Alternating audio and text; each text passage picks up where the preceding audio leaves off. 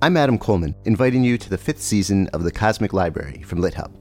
This season, we go on our tiniest reading adventure yet, into short stories in the U.S. But this too turns out to be almost all-encompassing.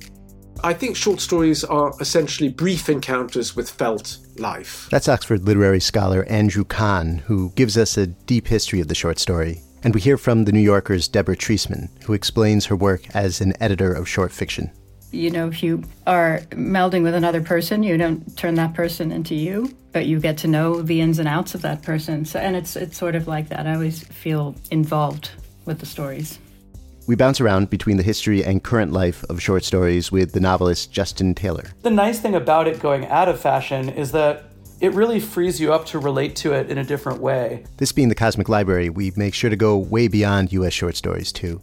Here's the Washington Post critic, Becca Rothfeld. A lot of Kafka short stories, I think, gesture at or describe sort of nightmarish geographies or architectures. And the actor Max Gordon Moore reminds us just how wild short stories can be, with a reading in its entirety of Wakefield, the intensely strange, classic Nathaniel Hawthorne story. He had contrived, or rather he had happened to dissever himself from the world, to vanish. Get ready for all that and more in a season about short stories, small windows into vast universes. It's season 5 of the Cosmic Library, available soon wherever you go for podcasts.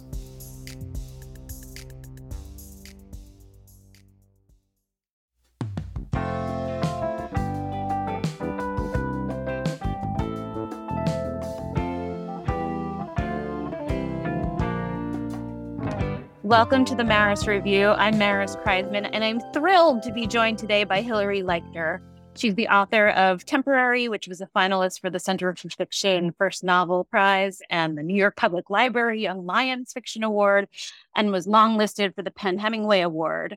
Her writing has appeared in Harper's, The New Yorker, and The New York Times. She teaches at Columbia University and lives in Brooklyn, New York, and her new novel is called Terrace Story. Hilary, welcome. Hi, Maris. Thank you for having me.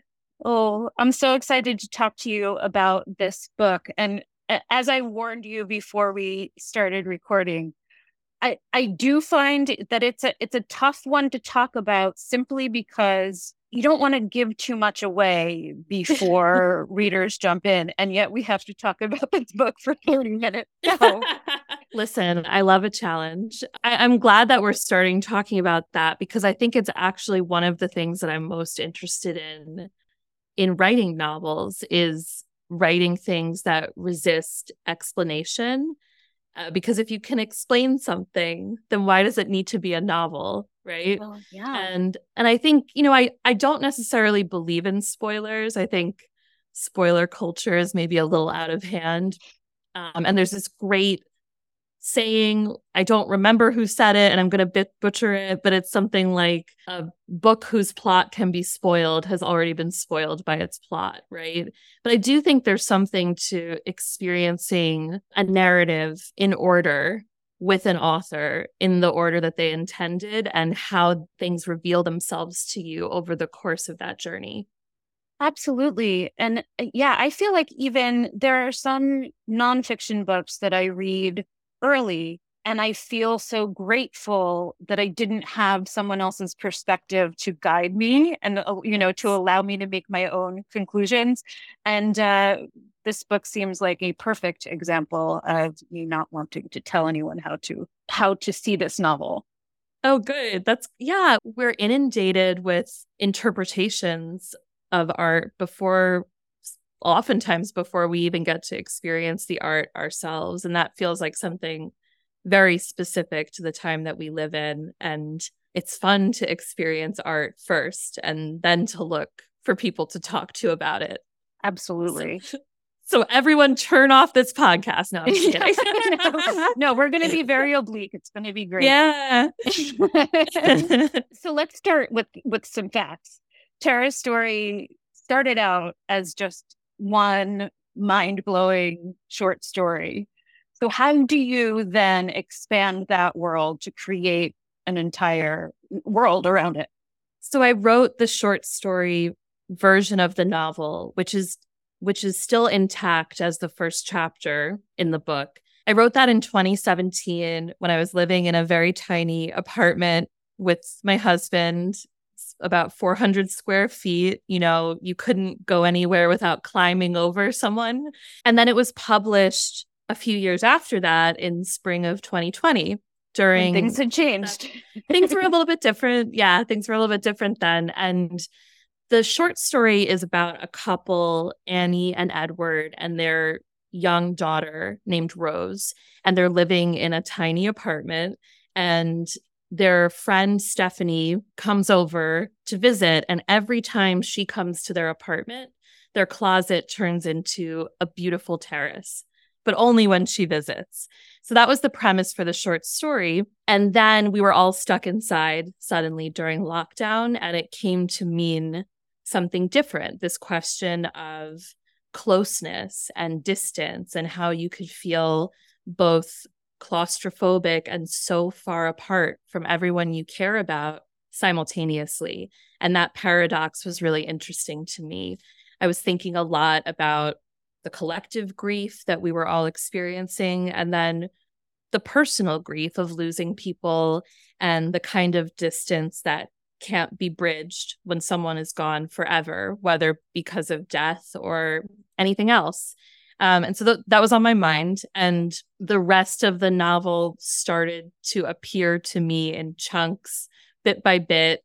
And I realized that it was not a short story any longer. And the way I've come to think about it now is that I found a novel hiding in my short story, just like Annie and Edward find a terrace hiding in their apartment. So the journey of writing the book kind of mirrors the emotional journey that the characters had. I love this. Oh gosh. So what does it mean? What is taken away then? If you created this novel out of the short story, what I guess there at some point in the novel, in the middle of the novel, there's a wise lacrosse player. Everyone knows a wise lacrosse player. That's He starts getting a little theoretical about what it means if someone is able to create more space. And he says you can't make something bigger without taking away from something else. And I'm wondering if that is a truth of the novel, or are you fighting against it? Like, tell me about that. Well, I think it's important to note that line comes from a college student. Yes. And when I was in college, I don't know about you, I really thought I knew everything. And I was very obsessed with the ideas that I had formed about the world and how correct they were. And I think that's a character and a group of characters he's speaking to who are trying to figure out the world that they live in and trying to make meaning of it and trying to find the language to describe it. But it doesn't necessarily mean that it's true. It comes to define the emotional life of one of the characters in the book in a very specific and tragic way, in that she really believes she can't have anything without hurting someone else. And it forecloses on her ability to have intimacy with anyone and to have love. In terms of writing, I think addition and subtraction is, I don't know if it's a helpful way of thinking about manuscripts. I mean, we think about word count a lot and Sure. writing as an additive process. But I think, for example, the book that I wrote is always going to be bigger than the book that you read, just by virtue of all the many drafts and the sentences that didn't make it into the final version. But what's also true is the book that you read is larger than the book that I wrote through the act of your reading it. So that's an equation that doesn't work. How can it be both bigger and smaller? And that contradiction, I think, is beautiful. So I was exploring that both in terms of fiction and what's possible in narrative prose, and also in terms of emotions and where we find happiness, where we find grief, and what's lost in the kind of space between those emotions. That is a beautiful answer. Thank you. And I'm wondering if you could talk a little bit about how time works or doesn't work, or in the novel, both for the characters and then for you as the writer of the story, and how you perceived of time as a big, it's always pretty important to a story, but this one feels extra. I'm a huge nerd when it comes to time in books. I teach a class on it. Because of that, because of teaching it, I think it's come to frame much of the way that I experience books that I read and things that I write as well. So it was very important to me. But it also became quickly apparent that in a book about space that appears and disappears at will, and a world that's expanding and contracting, time would have to be kind of wobbly around that space as well. They go hand in hand, right? And so I was thinking about that. I was thinking about how to use time to indicate the shifting parameters of the world that these characters live in. In terms of how time works for me as a writer, I don't know. I think it's so mysterious. With this book, I could say that there are things in these pages that echo emotional experiences that I've had. And I could do that thing of saying, like I did at the start of this conversation, I was living in a small apartment and that's what happened. And that's where the book came from. And on a certain level, that's true. But there are also things that I wrote in this book that then happened to me after writing it. It was like I spoke them into existence. And I think there's books. I mean, I don't have a typewriter where I click a key and predict the future. I don't have that going on.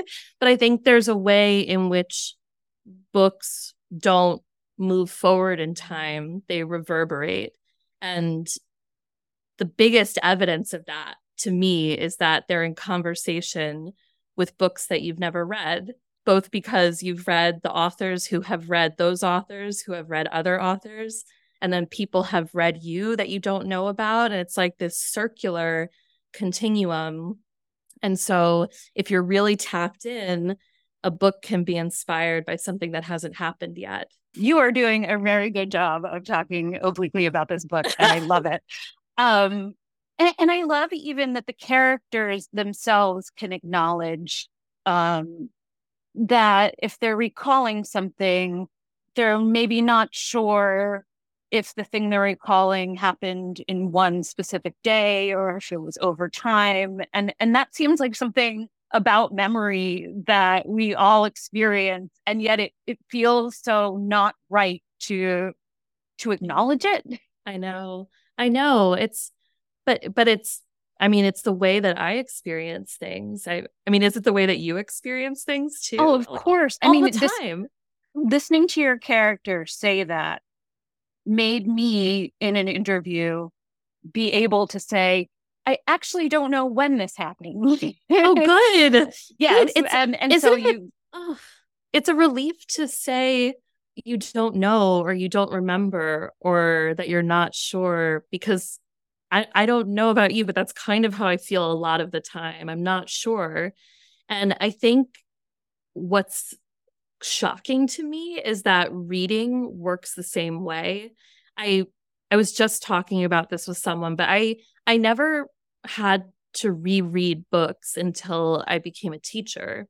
And then you're rereading the books that you teach all the time, and you're reading student stories multiple times, and you become this kind of keeper of a palimpsest of a book. And I'm never not astonished by how little I remember about not just any books, but my favorite books. And even after a third reading, there are moments that have eluded me and I can't believe I've missed them. Of course I haven't. They've just left somehow. Right. I think life is the same way. I really believe that. And that's so interesting to me, because Tara's story, I really did feel like so many of the different parts of the novel echo each other, and a really close reading pays off very much, especially by the end. Tell me about that. Oh, that's so good to hear, Maris. That means so much to me, because I really did, because of the nature of the structure and the fact that it kind of folds back on itself and it has this double helix shape.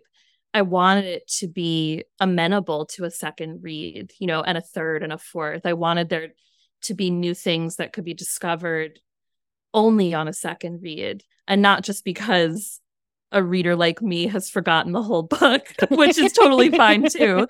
But I wanted it to welcome rereads.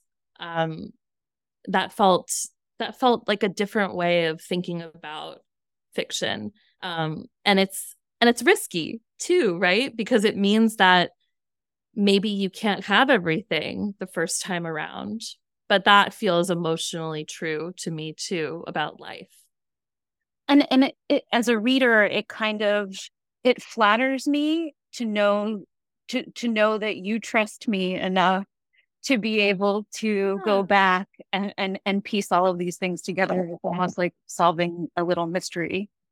Or not go back. That's okay Right. too. I think I like the idea that it's not mine anymore, and don't go back, read it out of order. That might be confusing, but okay. And it's not mine to read, it's yours to read. It makes the world of the book larger for whatever experience you choose to have with it. But I'm really interested in fiction that requires something of me. I think there are so many ways to receive narratives now, and they're all different and they're all great. And we have just this abundance of art at our fingertips. But it means that novels have to make a claim for why they should be here. And I'm interested in a novel that, like you said, believes in me enough to allow me to be an active participant in the world of the book. And when that happens, I think that a book not only becomes a book that I've read, but it becomes an event that I've experienced in my life. And I can think about books that I feel that way about. I feel like Jane Eyre was maybe the first book I read where I felt that way.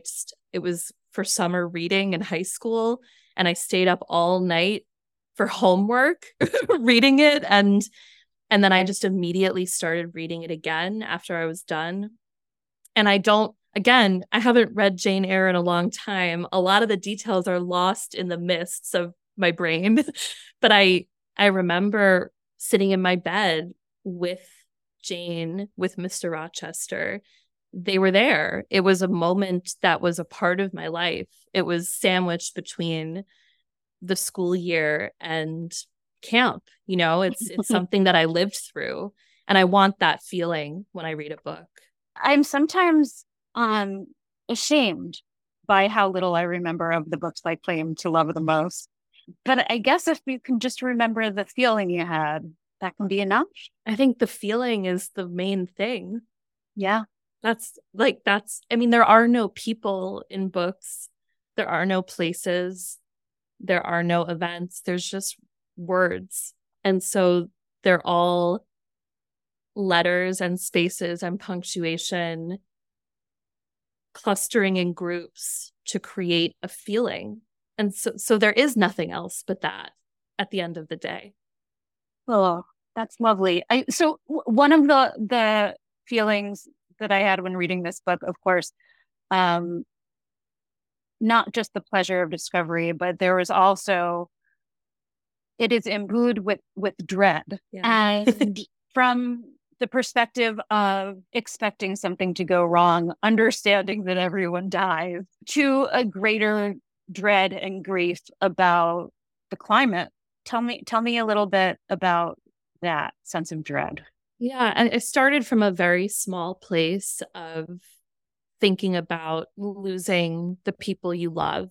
And in the opening chapter of the book, in the short story version of the book, the character who kind of owns that chapter, Annie, she loses the people she loves in a sort of remarkable, unbelievable fashion. It's not something that's explicable. It's not something that anyone can ever share with her. No one's going to bring her a casserole, right? That's the kind of grief that's interesting to me. It's private and it's lonely, and it's also vibrant because it's yours and yours alone. You don't share it with anyone else.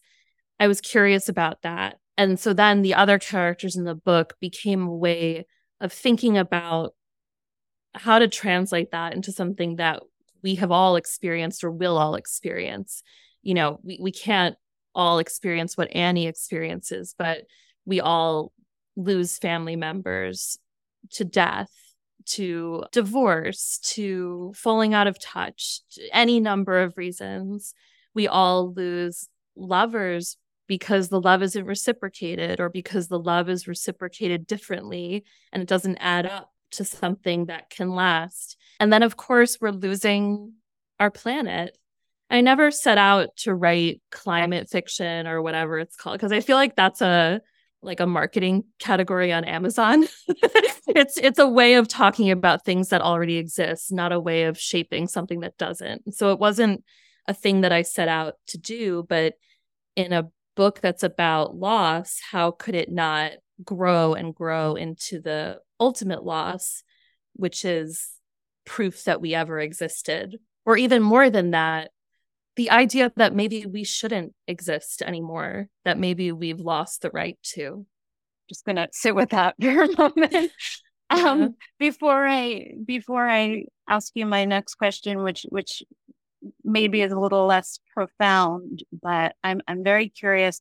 I've seen subverted fairy tales do a lot of different work in fiction, and I'm hoping you could tell me in the second section of your book specifically what you get. I mean, let's not even go to the second section.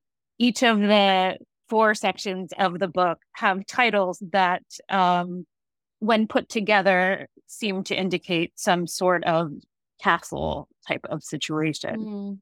Yeah, they do. You know what's so funny, Maris? I never even thought of that. Like, I knew, I mean, of course they are to put together one structure, but I never kind of put all the words together on a page for myself and thought about that. There are all these architectural components. There's the terrace, there's folly, which feels like this beautifully rich literary word because it's foolishness, but it's also a structure. And there's fortress, which is the section of the book that is sort of an inversion of like a Fortress of Solitude type story. It's a little bit superhero inflected, but a fortress is also what keeps everyone safe too. And then there's the last section is called cantilever, which I think is the most kind of elliptical word in the book. And I don't know if I want to say too much about what that comes to mean, but it also is, it's an architectural term that to me indicates a relationship. There's something on one side and something on the other. That's how I came to think about it, like a bridge. But there is one section of the book that has a miniature fairy tale sort of embedded in it. And I have to tell you, I have no idea where it came from. It was just there. And it's not based on anything. It's except for maybe like repressed musical theater plots somewhere in the back of my head. But it came out and I was like, okay, this lives here now. And I have to find proof that it belongs here. And a lot of people have been asking me about it and what it means and what the intent was behind it. So I've kind of had to reverse engineer my intentions with it and figure out why I knew it had to stay there. And I think what I feel about it is that so much of the book is about feelings that work in the wrong direction.